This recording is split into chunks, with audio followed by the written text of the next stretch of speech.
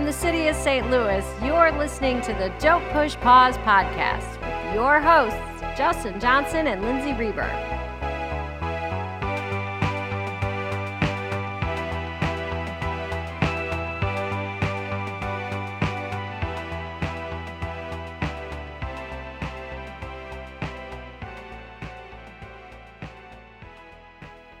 Welcome again to the podcast for our third official episode. If you've just joined us for the first time, I'll just run through this real quick. Every podcast, we pick one movie that we especially really enjoy. We'll discuss that for a little bit, and then we also have a segment which we like to call Pick of the Week, where we each pick a film that in some way relates to the main movie that we're doing for discussion, and we usually keep that pretty short. Those are usually movies we don't necessarily love, but we feel deserve a little bit of attention. And then we also have a segment called The Murray Moment, where I never know what Lindsay's going to do, but she'll bring a story or trivia or something about Mr. Bill Murray, and sometimes it relates to our main movie topic, or most of the times. Try to. So that should be fun. So I'm looking forward to this episode. All right. So the movie we chose for this podcast is Reality Bites, a 1994 film directed by Ben Stiller. And His first feature, right? First feature, yeah. And one of these movies that always makes those top 10 list of the Generation X cultural zeitgeist movies that, you know, were on the radar. Definitely important for its time. Absolutely. And then after that, we're going to get into our pick of the week. And what did you pick for this week's movie? I decided on Romeo and Michelle's high school reunion from 1997. Okay. And Justin, I think, what route did you go? I went for Cable Guy. Cable Guy. Ben Stiller's second feature, and really criminally underrated movie, in my opinion. Agreed. Completely agreed. Oh, yeah. My connection to Reality Bites is, of course, Janeane Garofalo. I love her in this movie. She kind of steals both movies, really, for me. Yeah. And then after that, we'll get into our Murray moment, and I don't know what you're going to say for that, so that'll be a nice surprise. See. So this was a movie we sort of decided to choose this one because we've done Ed Wood and Lost Boys, and we kind of want to go in a different direction. And I think this movie was a good choice in the sense that, like you said earlier, it is important in its place in film history, and time. And also too, some of the things that we're discuss about the movie, namely being the cast. This is another one of those movies like in the 90s where there was this ensemble piece and everybody kind of went on to do bigger things. We had like one person who was, a superstar kind of in this, and then this movie kind of helped really escalate the careers of the other folks. Yeah. I'd like to talk about we'll talk about Ben Stiller a little bit in relation a lot to this film, and this being his first feature, but there are a lot of elements, sort of what he's done in other films, and you can see those beginnings of those in this movie. The little touches that he does, his own, I guess, like you would say, his director traits. Yeah. So before we get going into our discussion on the movie, Lindsay, can you give us just a brief summary on what is Reality Bites about? Of course. Reality Bites follows a videographer, documentarian, and her group of friends in Houston. Post-college, looking to find themselves, love, and their place in the world, really. And in a way, it's not a plotless movie, but it is a very loose plot. Yeah, it's definitely not aimless, but I think it really captures the slackerness in a lot of ways that I think isn't necessarily particular to like the 90s. I think it's just kind of particular to that age range in general, but in the 90s it was popularized, I would say. That's a good point. Well, before we get into the discussion, we'll play a little clip from Reality Bites here, and then we'll talk about it. All right. Mom, I need to talk to you about a loan.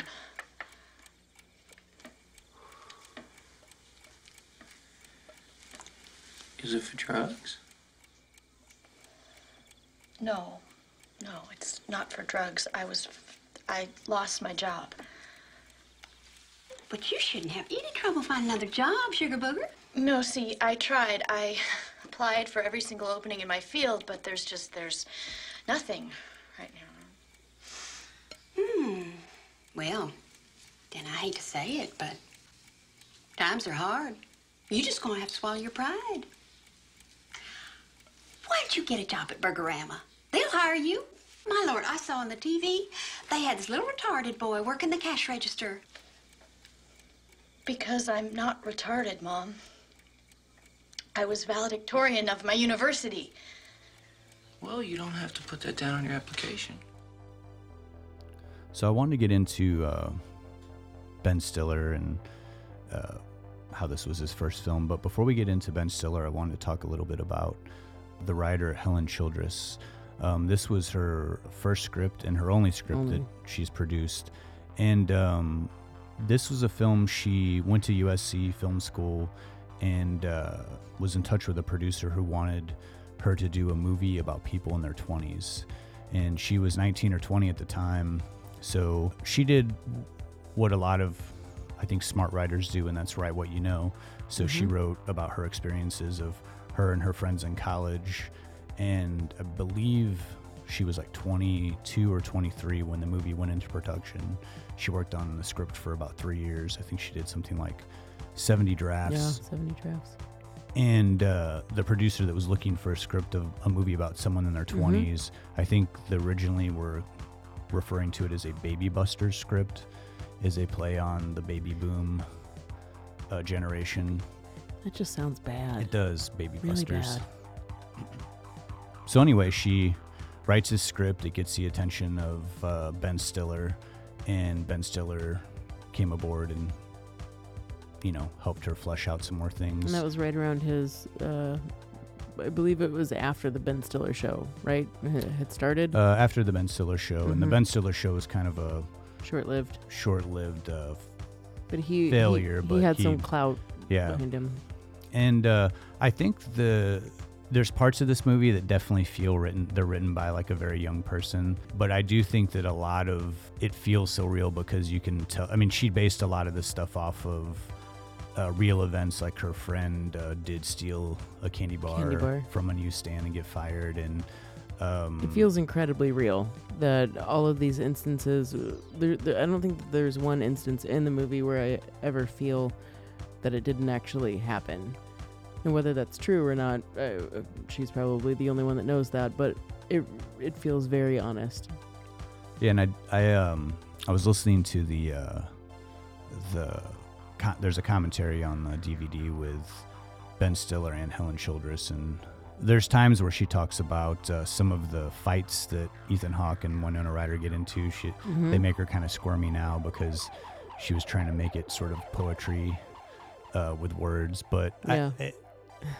But I do you think can see that. I think there is, but there's something about it too that you know, anytime you see fights in the movie, it's always people shouting. And as far as like a relationship, the tug of war, jealousy, I like him, I don't like him, I like her, I don't like her, whatever, is handled fairly tastefully in this. And I think it's consistent too, and it feels real to these characters, so it doesn't ever feel out of place or like unreal. Like it feels like Ethan Hawke is kind of this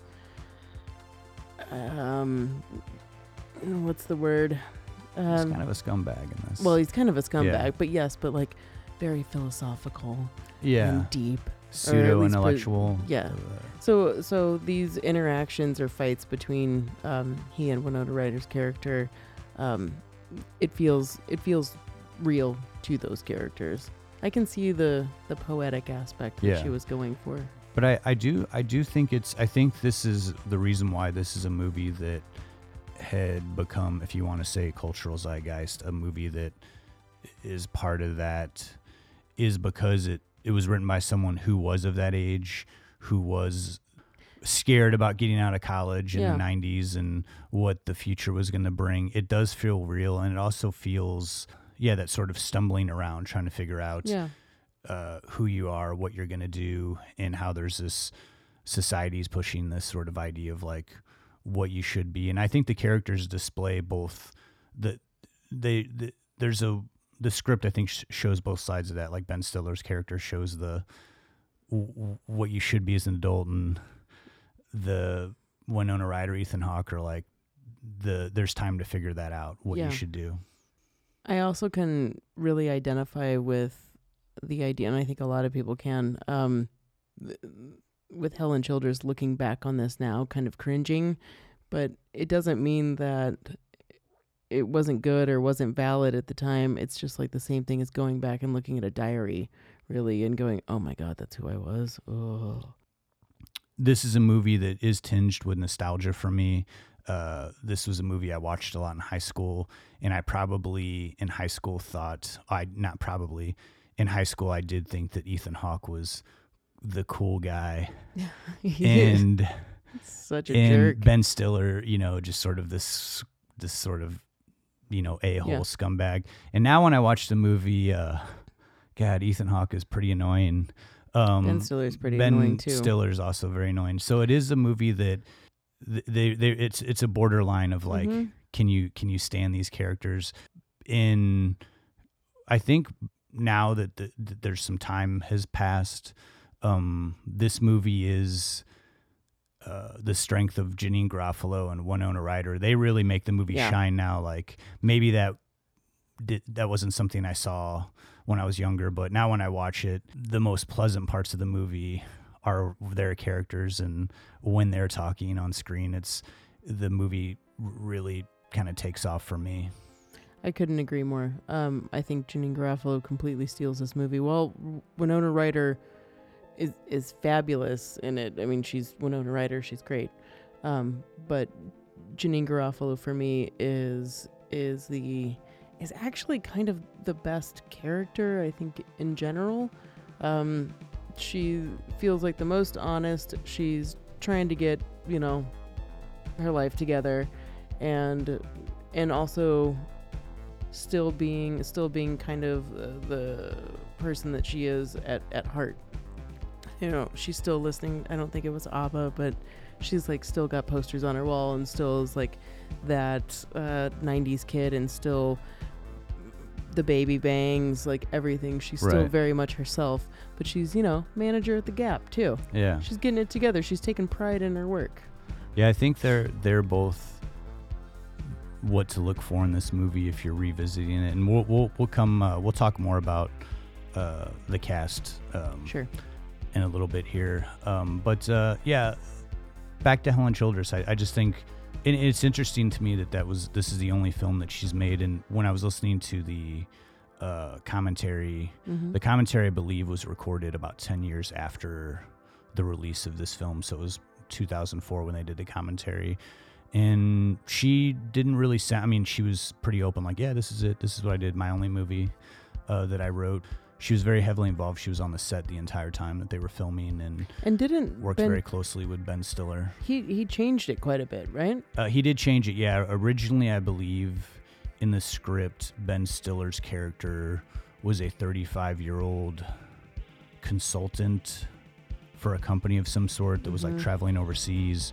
And when he decided to portray that character, he changed it to a 27-year-old producer for like an MTV type show that would, and he sort of, I think his involvement was the one that he helped create the love triangle between Winona Ryder, Ethan Hawke, and himself. I think also to kind of bounce off of that, the characters in this friendship circle were more fleshed out in Helen Childress's version.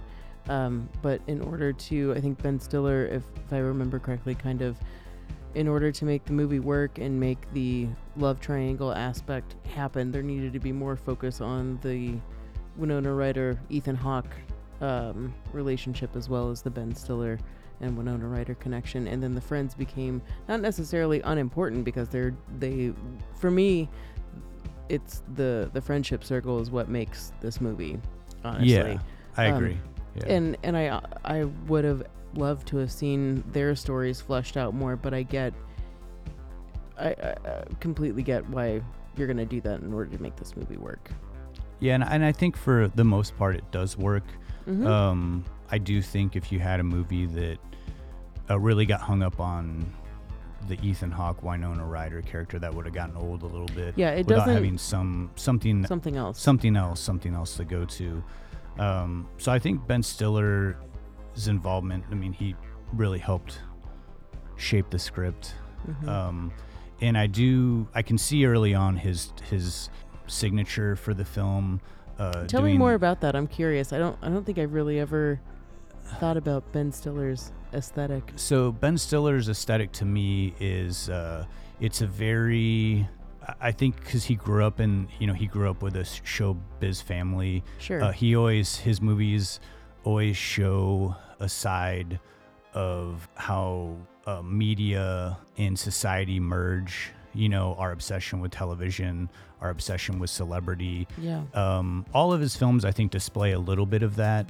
The films that he's directed or written, certainly his show that he did really, really was very heavily, a lot of parody. And I think that in Reality Bites, the parody of MTV, where MTV was going, and I always feel this, a lot of people dislike Ben Stiller, and I totally get that. I understand. He is very abrasive, and his humor can be a little bit spiteful.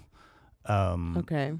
Because he is kind of poking and prodding, but I think that Ben Stiller's humor has always been a little ahead of its time, and I feel like everything that Ben Stiller's done, you watch it 10 years later, and you're like, oh man, this is was so fresh. Nobody was doing that. I can really see that with your pick of the week. And I feel that Reality Bites, it's always his movies, these little clips that he does, where they have his In Your Face MTV show where it is very clearly ripping off MTV, meaning to, in not a polite way. But I think what the humor that he brings, his style that he brings to the movie, is his take on how this guy who's out of touch with young people is the one who's making decisions on what is tasteful, what is in for young people who are 10 years younger than him, and how out of touch that is, and sort of this idea of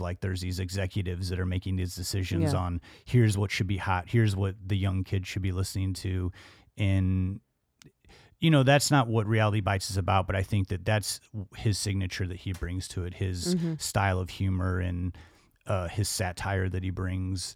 And there's a few moments in that, and certainly at the very end of the movie, where he makes his version of Lelena's film, and it's almost like The Real World. I mean, it's very much this melodramatic style.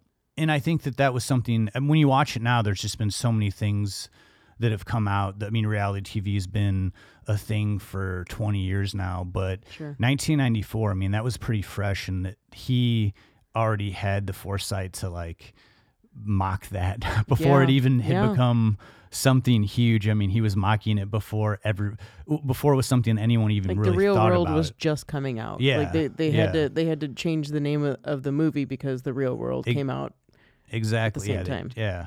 And I think Ben Stiller's always had his finger on the pulse of that kind of satire. I think that it was interesting that this was a script that he chose, because there are a lot of aspects about this movie that are just a simple relationship film, but I think his added influence brings it into another There's so much level. commentary. Yeah. And also too, the show that she works for, the guy that, someone like Lelaine is a true artist. She's trying to get to something that's real, and Lelaine is the main Winona Ryder character. Yeah, the Winona Ryder character, Lelaine, and she's trying to do something that's real. She's making this documentary about her friends. She's trying to tap into something that's real, and I think Ben Stiller's influence is this idea of there are, if you can't be an artist and make it, you have to, that way, the satirizing idea of like, you have to sell out, or you have to make it hip and entertaining. Otherwise people don't want to watch real people's lives. So I do like this idea that there's like this movie within the movie. And I do like, a lot of, I think his influence that he did was doing those video diaries and getting them to shoot those on video. And Winona Ryder's character, we see these full-on video diaries that she's filming of her friends. And to me, a lot of times, those are the most emotional, compelling moments of the film, and where you're really getting into the heart of the characters. Agreed. So I think that that's where you have a director that's, it maybe doesn't come across, but is really like working on a different level, really putting those things in and telling, two parallel stories. And I think he does that in quite a few of his films. Ben Stiller is a very smart and insightful filmmaker. I think that he's known more for his acting, but most of the films that he's directed, they have that edge, they have that bite. And this movie's interesting to me because you do see that very early on, that style that I think that he... Or it still feels a little raw. Yeah, it's real raw, but you see a little like glimmer of it, and then you fast forward to a movie like Tropic Thunder, which is, I don't know how people feel about that movie, but I really like that movie. That to me is a movie that I read an article about a filmmaker who was going to make a war film and halted production. He saw Tropic Thunder and he said, no one will take a war film serious because Ben Stiller was able to slice so deeply into the behind the scenes ridiculousness of like trying to make such a seriously toned film. Yeah. And I rewatched the movie after, not to get off topic, but rewatched Tropic Thunder after reading an interview. And man, it's pretty amazing. It's great. Like the commentary in that movie throughout the entire thing is fabulous. Yeah. And again, I think if you haven't seen the Ben Stiller show, most of that stuff is on YouTube, and a lot of it seems dated now, but if you can get past that. Yeah, if you can get past that, some of the stuff some of the parodies he does, like the U2 stuff that he did with the super self-righteous Bono parody that he does. There's just a lot of stuff in there that I think no one was really messing with, like sketch comedy wise. And I can see why that show failed, but that's why it's interesting to me. It's fascinating to me that Ben Stiller like went from this sketch comedy to reality bites, but then he was able to mix some of that into this film, and that satire, that sort of like sublime humor, I guess you would call it. Yeah. Thank you for that. Your insight actually makes me think of like the things that I've seen of his, but hadn't really put all of that together. But that makes sense. Yeah, Ben Stiller's a real interesting. Aesthetic. He's an interesting filmmaker and writer actor to me. I think that he functions on this different level. And again, I think that Reality Bites could have been this really simplistic film, but there's these layers in there that and again, they're not something that's just like banging you over the head. They're there, you see them, you maybe see them, maybe you don't. But I wonder if this movie would be as good if it was directed by somebody who just was out to make a straight sort of 20-something relationship film. I think, and we'll probably go into this a little bit more later, but it seems like it was very much a group effort in order to make this whole thing happen. And I think Ben Stiller was a important part of that. I think it would be completely different had he not been involved. Well, we'll go into a clip of Ben Stiller in Reality Bites, and then when we come back, we'll get into a little bit of the cast and talk about the movie a little bit more. I'm gonna change. No, don't change. And don't go thinking for yourself either, lady. Hey, what is your glitch, huh? My glitch? You know what? We're already No, late. no, wait. Hang on a second. Look, do you have like a problem with me or something? Because if you do, let's just get this out, all right? Seriously, is there like, I mean, have I like stepped over some line in the sands of coolness with you? Because, Come on. because Let's no. just Excuse seriously, me if let's somebody doesn't know the secret handshake with you. There's no secret handshake. There's an IQ prerequisite, but there's no secret handshake. Come on. You This know, is really this guy, stupid. you got like this whole like thing with the world, don't you, This huh? is really Boy, no, stupid, that's okay? great. This That's is really really wonderful. But guess what? I'm a human being, okay? We're human beings, people, okay? You know, we're not like intelligence, quotations or whatever. Just ignore him. No. Done. So, wanted to talk. This is much like how when we did the Lost Boys movie, it's an ensemble piece. Really with Ed Wood too, an ensemble piece, and this movie very much so. I think that it functions the best when you have the 3 or 4 characters together, playing off of each other. And you mentioned earlier before Janeane Garofalo, I think maybe the most relatable character in the film. I think relatable, yes, and I think the most grounded out of all of them. I mean, everybody's kind of searching for themselves, whether it be, we kind of talked about what each character is kind of going through, and you learn this through the testimonials, through Lelena's documentary, video diaries. Yeah, not testimonials. But we learn what they're going through, and it seems like we've got Vicky, the Janeane Garofalo character, who is the most put together professionally, and she's happy with where she is in life, and she's kind of proud of herself, and she's almost kind of like, hey, I'm really kind of stoked about this, actually. I'm really proud of how, look at this art, how I'm folding this shirt. It's beautiful. Right. And, we find out about we'll say the reality of what she's actually going through. We see numerous times how she's, pretty promiscuous and keeping a diary of all the people that she sleeps with. The reality of that is that in the back of her mind, she's totally concerned with getting HIV or AIDS. And this was something that in the early 90s was a very hot button issue. I mean, of course, starting many years before that, but certainly in the 90s. And then, we can move on to Ethan Hawke's character, equally as important, but I would say the exact opposite of Janeane Garofalo's character, that being like the ultimate slacker type, the artist, the philosopher.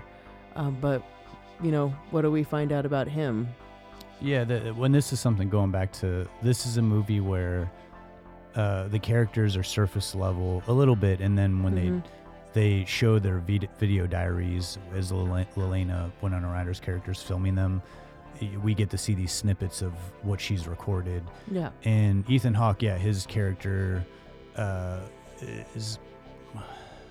he's pretty. It's he's a douchebag. Yeah, he's annoying. He's self-righteous, and just doesn't. He just thinks everybody else is being completely ridiculous for caring about anything or striving for success and trying to be good at something. But then in his video diary later on, we find out his dad is dying of cancer, and his dad did what you're supposed to do, work for a company and have a career, and look what he's been left with. Yeah, and and he's and what does he have to show for it? And so you kind of see this anger and angst is perpetrated by what he's going through with his father, and it makes sense.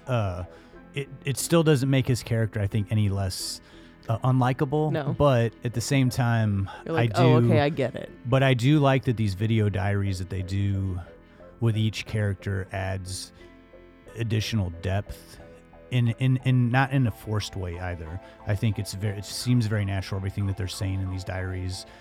Again, it's one of these movies. It's not this particularly profound film. It's not this particularly super insightful movie, but I do think that it does carry some weight in that context of the era of the 90s, and I do think that it does tackle some subjects that other films in the 90s really weren't. I think the 90s were it was a pretty mainstream movie to like talk about HIV and AIDS. Yeah, absolutely. Yeah. Especially from a non-gay perspective, actually, in this, because it had been stigmatized as a gay disease, but in Reality Bites, actually the gay character, this was not coming from the gay character. This was coming from the Janeane Garofalo character.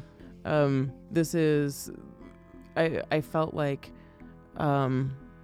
because it was an epidemic, or is an epidemic, and at the time there was so much hysteria around it, and I think how the Janeane Garofalo character processes it, the scene where she's waiting in the STD clinic and always gets me. It's like only 15 seconds, but just like her reaction to like being in the waiting room and hearing her name called, but being so much in her head, right, thinking about the weight of it, and then talking later to Lelena about it. It was kind of, it was just really nice, like how the movie handled it. Yeah, I think that's why it's, I think that's one of the reasons why it's recognized, and I do think it's one of the reasons why I think it's a film that, should be viewed and is interesting to watch. And I do think too, it's aged well. It doesn't feel as dated as you would think a movie would be that's, kind of got that stamped, this is the 90s. Exactly. Yeah, exactly. I actually don't even think through fashion it really feels that way either. And I'm not positive about this, but I do think it was one of the first to reference a lot of pop culture within it. And I think that was something that became popular, or became a way of talking about how you feel through pop culture, or referencing things that were active in media, either present or in the past. I don't feel like that was a super popular thing in movies before like the early 90s. Yeah, I agree. So we should probably wrap up our talk here on Reality Bites. Just final thought that, yeah, it is. It's funny just how different I view it is watching it being older now, and how, much I do not like Ethan Hawke or Ben Stiller's character. They kind of grate on my nerves, but I still enjoy the film. I still enjoy it quite a bit. I have to say that Ben Stiller, as much as I respect him as an actor, director, just a creative mind, pretty much his role in this movie is why it's really hard for me to watch him in anything. It's not because I don't think he's talented or that he's a good actor. It's because I really friggin' hate his character so much. That being said, this movie holds up more than I even would have expected it to. When I was younger and first saw this movie for the first time, I thought, not really taking it in, I thought everybody was really cool. I felt like, in a lot of ways, I kind of wanted to be the Winona Ryder character. I never thought I was cool enough to be the Janeane Garofalo character, which is ironic because, like, she's actually, like, she doesn't know that she's cool. She's so cool, she doesn't know that she's cool. Yeah. But I think in a lot of ways, this movie has gotten better over time. Yeah, it's aged well. Mm-hmm. So moving on to our pick of the week segment. Again, these are movies that we try to, each time we do a podcast, each of us picks a movie and tries to have that movie relate to our main movie of discussion. A lot of times these aren't movies that, sometimes they're ones we love, sometimes they're ones that we appreciate. But either way, Lindsay, what is your pick of the week? Mine this week is one of my most favorite movies from the 90s, Romy and Michelle's High School Reunion. It's officially 20 years old as of 1997. And it always kind of surprises me that when I hear that someone hasn't seen it. And the older that I get, I find that the more I hear that. It stars Mira Sorvino, Lisa Kudrow, and our connection to Reality Bites, Janeane Garofalo, who is easily my most favorite character in the movie, as she is in Reality Bites, as I've already said like 1,000 times already. It follows 2 high school best friends as they're adults. They reminisce and flash back to the 80s and then prepare to road trip to their 10-year high school reunion. No matter who you are, I think if you attended any form of organized public or private education, you probably have an opinion on the experience of being in high school, good or bad. Now, Romy and Michelle were independent thinkers in high school. They didn't really fit into any preconceived social group, were always best friends and had the best time together.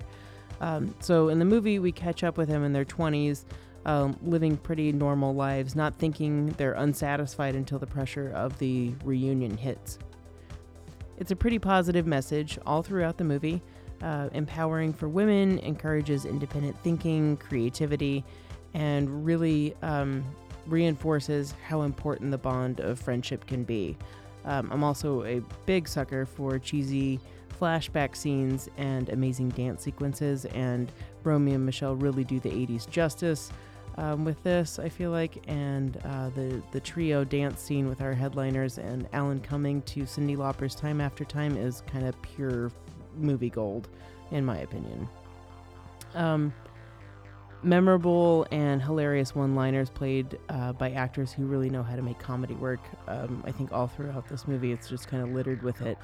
Although this movie can be presented as something that's superficial, I think that the underlying meaning, heart, and compassion behind it always really tugs at my emotions. It definitely helped me get through high school, the kind of the darkest years of high school, believing that, hey man, don't buy into people making fun of you because you're actually pretty cool and there's no one else like you. So just deal with it and you'll make it through. Our stars are also made to feel like they're back in high school as they're adults in this movie, but find that they're even cooler than they were back in high school. This movie is really a must for any person who ever felt, quote, on the outside in school, in my opinion. So Justin, you kind of mentioned the other day that this could be considered a cult movie at this point. Sure. Yeah, and the more I think about it, I think you're totally right. I think it's timeless, and the humor is always going to hold up, and I think it's a story that's just really relatable. It's a movie I don't really hear too many people talk about. I think it's a good one that you picked for a movie that is worth seeking out. Well, thanks. I have I haven't seen that movie in a while, but I do have a story. The movie is significant to my life in a way of how I view movies. Really? So when Romy and Michelle came out, I was a usher at a movie theater. At the end of the movie, you're always standing there back then you would stand there with a trash can, hope that people would throw their crap in your trash can, not left it on the floors. Help you clean up a little bit. Yeah. And so there was a guy who, he was the main janitor for the theaters in the area. Mm-hmm. And so he got into all the movies for free. So I'd see him coming out of movies. He's coming out of the theater and is like weeping. And wow. I was like, oh, is there, I thought like maybe something happened. I was like, oh, is everything okay? And he just said, no, he was like, there's never been a movie that has affected me this way. He was just like, he's like, that's how I was, I was the outcast. I was the one that, and he said that when they, he was just like, when I went to my reunion, nobody even remembered who I was, but he was just like, it was nice that that they went back and they dominated. And it was wild, just hearing that. That was that was my first time of thinking about films and how films affect people in different ways. There's something for everybody, and even a movie that doesn't relate to me, it sounds so silly to think now because it's so obvious, but at the time, it just blew me away. Like, wow, this is a movie. I mean, this movie like affected this guy in the same way like Citizen Kane affected somebody, or like The Deer Hunter or something, and so it really, it really opened up my mind. And that, I don't know, that when I think of Romeo and Michelle, I think of that story, that moment more than anything. But it's it is really cool that it is a film. It presents itself as something that it's not. There's a deeper root and multiple like things that are going on in the subtext of the movie, whereas it can be looked at as something completely superficial, but it's really not. But that makes me want to check it out again. A good pick. I'm gonna revisit that one. Your picks are always movies I end up watching like a week after we do the podcast. I really love yours this week. Why don't you tell us a little bit about it? I'm going to keep this kind of short. So my pick of the week is Cable Guy. I chose it because it was Ben Stiller's second film that he directed after Reality Bites. And to me, this is one of my absolute favorite comedies. I love this movie when it came out, and I've watched this movie probably like 24 times, and I get something out of it each time. I think this is one of the more misunderstood movies, and I think that this is a movie that just deserves some credit, and it deserves to be seen. I think this movie came out on it got made because Jim Carrey at the time was just on fire. I mean, he just became America's new huge thing, and he could do anything he wanted. And so this was a movie that he chose to do, but he played the antithesis of like what everybody was expecting him to do. And I think that's why the movie failed so hard, and people just didn't want to see Jim Carrey. They couldn't look past him playing an unlikable character. But this movie is just bonkers. It's essentially a guy who his cable goes out and he needs his cable fixed. He's just recently broken up with his girlfriend, this character played by Matthew Broderick, and the cable guy is Jim Carrey.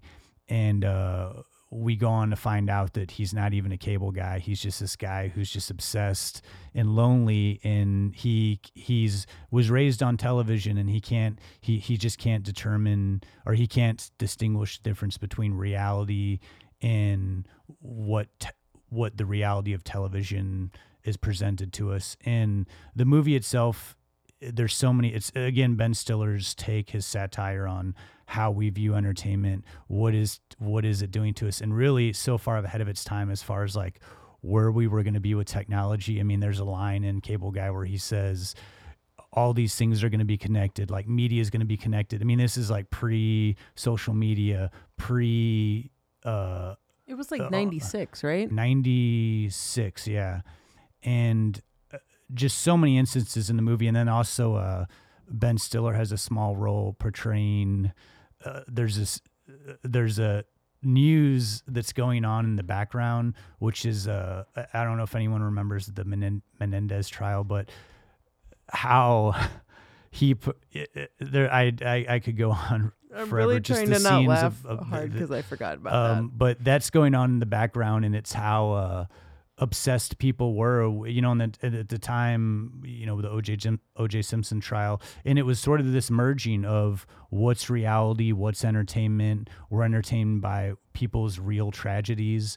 And there's so much commentary going on with this movie, but I find it's extremely entertaining. The cast is insane. I mean, there's just so many great. Jim Carrey, I think one of his best performances. Matthew Broderick is great. Jack Black, and I could just quote it all day long. So really, if you haven't seen the movie, or if it's one you hated when it came out, I really urge you to like give it a second chance. It is a very dark film, but it is very, very funny. But it's got a lot to say, but yes, it is. It's very dark, and I think that's why it failed at the box office and kind of hurt Jim Carrey's career a little bit there for a second. And I definitely think it's one of those movies that probably wouldn't get made today, just because of its content. It's just that being such a dark comedy. And then lastly, I think one of the things that is the ending of the movie, which is so funny, is that. Because you think about now, I mean, where people view how little people are reading books now.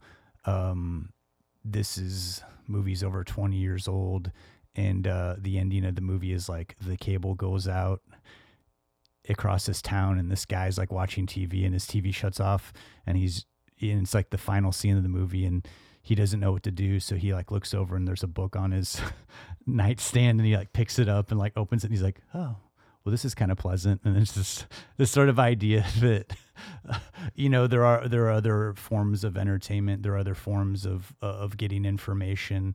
But it is strange watching the movie now, because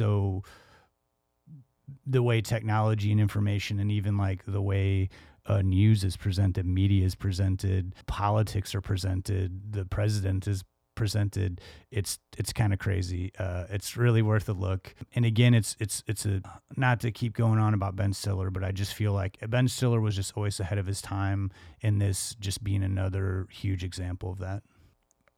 Yeah, honestly, Justin, when that movie came out, I mean, I was such a big fan of Jim Carrey, and I was a baby Jim Carrey and doing impressions and like being a little spaz, just like him. And then when that movie came out, it was so different and so dark.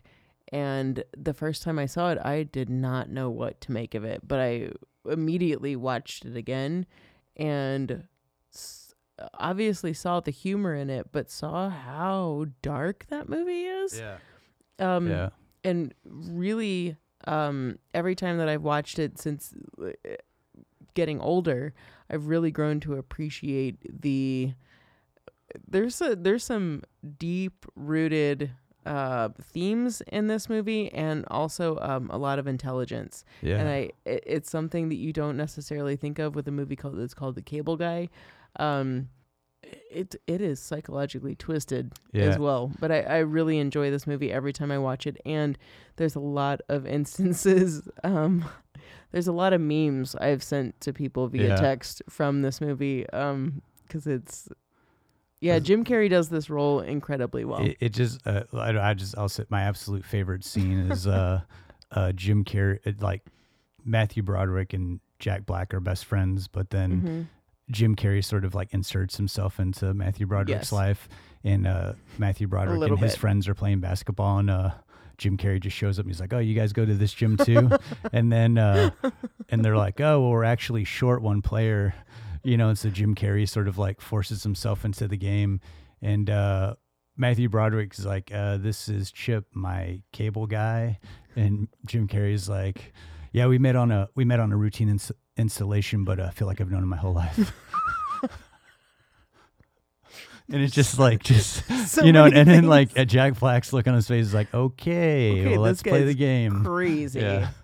I think the way that Jim Carrey plays the level of insanity in this makes it so believable, and that kind of awkwardness that like you don't know how to respond to that. You're just you accept it because you're like, oh my God, okay, wow, just going with this. Yeah, it's kind of an insane, it's kind of an insane movie. I mean, it goes pretty far. It does. By the end, it has gone very far. But I think it's one that that movie just to me it's in my top 10 funniest movies that I've ever seen. That was a great pick, Justin. Thank you for that. Yeah, absolutely.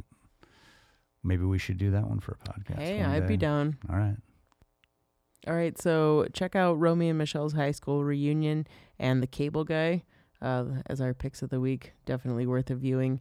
And, of course, our main feature that we've been talking about this podcast, Reality Bites. So move into our final segment here, which is always a favorite of mine because I absolutely have no idea what you're going to say. It's kind of fun. And that's our Murray moments. Nerve-wracking. Yeah, that's our Murray moments, which we've dubbed it. We here at Don't Push Pause are huge Bill Murray fans. And we just, when we were coming up with the idea for this podcast, we thought it'd be nice to end with something about Bill Murray. And Lindsay, you're the bigger Bill Murray fan. You seem to just have a vast knowledge of just a Bill Murray nerd. More than most people I know. I feel like he's my spirit animal. I just always have. I don't know what it is. I always this is one of those, this is a segment where I'm just like, take it away.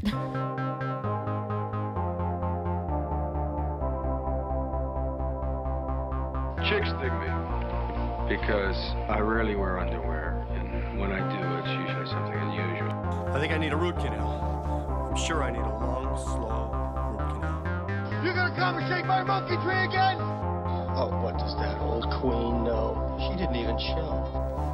Hey, this is so scrumptious. Is this hand shucked? The flowing robes, the grace, bald, striking. That was fun. This week I've been really, deep into Reality Bites. And it got me thinking about how, Bill Murray has always tried to be as real as possible, we'll say, or at least from what I've always heard or interpreted. It's not like I know the guy. I wish I did. His deadpan demeanor isn't necessarily an act. It's just really how it's always been. And so Reality Bites also made me think about how Billy and Ben Stiller starred in the Royal Tenenbaums together, both major players in that film. And then I remembered the story about how he kept it real for Wes Anderson, who was the Royal Tenenbaums director, of course. Evidently, and this is very well documented, actor Gene Hackman was a super duper jerk to Wes Anderson, even to the point of scaring his co-stars Angelica Houston and Gwyneth Paltrow. I did not know that. No? No. He was kind of a jerk to Wes Anderson, and kind of freaked out, some of the co-stars. So reportedly, Hackman, called the director some demeaning names straight to his face, even telling him to, quote, pull up his pants and act like a man. Needless to say, there were some instances that made Wes Anderson feel uncomfortable. And the director even admits to being scared of him. He actually says he was scared of him. But you know who wasn't scared of Gene Hackman? Our man Billy, of course. Anderson actually had our guy show up to the set even when Bill wasn't scheduled to shoot a scene, to kind of supervise the situation, in essence to kind of protect Anderson from Hackman being a big ol' meanie. In one instance, Anderson recounted that Billy was standing off in the distance of a scene that was being shot with Hackman. And then just out of eyesight, supervising it all, Billy stood there in a cowboy hat, observing everything that was going down. Anderson said that Bill Murray was basically the only person that wasn't really afraid of him. And that he felt like Bill had his back. And he said, Wes Anderson said, "You were just there to show solidarity." And I was very touched by that. And when Bill Murray heard this, he said, in true Billy form, he didn't deny anything, or he didn't deny being Anderson's protector, but instead made fun of the fact that people were scared by Hackman. He went on to say, and this kind of all went down, this whole dialogue went down at the New York Film Festival, 10 years after the Royal Tenenbaums came out. They had a whole panel discussion about this, or not this, but the movie in general, and this subject came up. Bill went on to say, the word cocksucker gets thrown around a lot, and I'm just going to take that word and throw it right on out of here. Doesn't belong here. That's what we're not talking about that. We're not calling Gene that. But I'd hear all these stories about, people saying, Gene threatened to kill me today. Kill you? Really? You're in the Union. He can't kill you. Gene threatened to set us all on fire today. And I'd say, it's a Union shoot. He can't set anyone on fire. So, dude's keeping it real. Just appreciate that. So keeping it real. That's basically our Billy. Reality checking all over the place and keeping it from biting Anderson's Royal Tenenbaums in the ass, I would say. Truly a really great movie. Too. I love that movie. And worth mentioning after hearing, I didn't know this, and worth mentioning after hearing all that, I mean, Royal Tenenbaums was Wes Anderson's huge one. Launch into, popularity. Even more than Rushmore, for sure. And Bill Murray's gone on to be in a bunch of his movies, and what was the last movie Gene Hackman was in? He said during the making of Royal Tenenbaums that he said to Wes Anderson that this was going to be his last movie for sure. And I'm pretty sure it wasn't. I think he did one or two after that. But the drift that I got from that movie was that everyone really didn't really want to talk about Gene Hackman's involvement too much, but that Bill Murray was like chill about it, and that I thought it was really cute. I mean, maybe cute isn't the right word, but that Wes Anderson was basically like, I need you to protect me, please. Yeah. Just like sweet, because Bill Murray is believed in Wes Anderson from, you know. I like hearing stories about that, because I always read a lot of stories about directors early on getting pushed around by actors, and generally these are actors that have big names but have done a bunch of bad movies, and it's nice to hear that that Bill Murray stuck up for him, because it's a big way to being a director. And also I'm sure like someone being a much younger director and working with people that you grew up watching has got to be intimidating just on its own, much less having those people being real big buttholes to you. So I can only imagine how that must have felt being Wes Anderson. I can't imagine it not being intimidating, and then to have somebody kind of like stick up for you when you really needed it, when you felt bullied, like that must have been a pretty great feeling. Wow, well, that makes me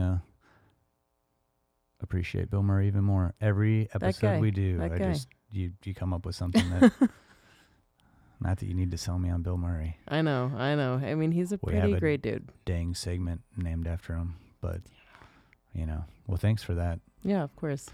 Well, that pretty much wraps up our podcast here. I wanted to mention final thoughts on Reality Bites again. Just if you haven't seen it in a while, check it out. If you're currently a fan of Stranger Things, which stars Winona Ryder, and you're not real familiar with Winona Ryder, this is one of her, I think, shining moments. Yeah. When I was watching Reality Bites, my roommate came out and she was like, oh, she's in Stranger Things. And I was like, yeah, she did a couple things before Stranger Things. And I guess, it's interesting because you see the next generation is she'll be known for, Stranger Things to those people. Just like when I was watching, I can't think of a good example, but I was going to make some sort of James Gardner reference with my grandmother, but I couldn't come up with a movie.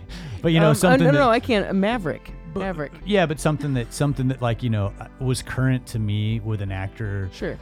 Where I'm seeing it, and it's like I only know this actor as like an old guy. My grandma's like, oh, he's so old now. I think James Gardner is a great one, because I'd be like, I loved him in Maverick. But it's something where it's like, as we get older, actors are recognized for the current thing that they're doing if it's a hit.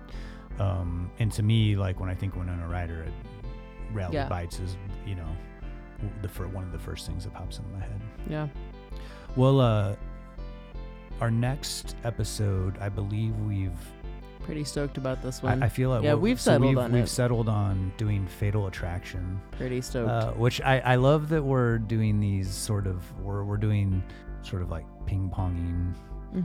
Just I like that, jumping all over the place. Yeah. God, so much to talk about with Fatal Attraction. Like the first of the what I feel like is the trilogy of Michael Douglas victim films. Yeah. My favorite. Yeah. Really my favorite and trilogy. Creating the we're delving into the erotic thriller genre. The high budgeted erotic thriller genre. So that'll be next episode. So that'll be one that you definitely want to. Fatal Attraction, I think, is one that has been copied a billion times. So I'm really looking forward to talking about that one. So that's all the time we have for this podcast. But I just want to take a moment real quickly to say, if you've been listening so far, if you just joined in, thank you so much. Yes, truly, thank you. We try to really try to put a lot of work into having something that's entertaining and listened to and informative. And if you have any comments or suggestions, feel free to contact us at don'tpushpausepodcast@gmail.com. You can also follow us on Instagram. You can find us at Don't Push Pause Podcast. And thank you so much for listening, and you'll hear from us next time. I'm Justin Johnson. And I'm Lindsay Reaper. Thanks for listening. Thank you.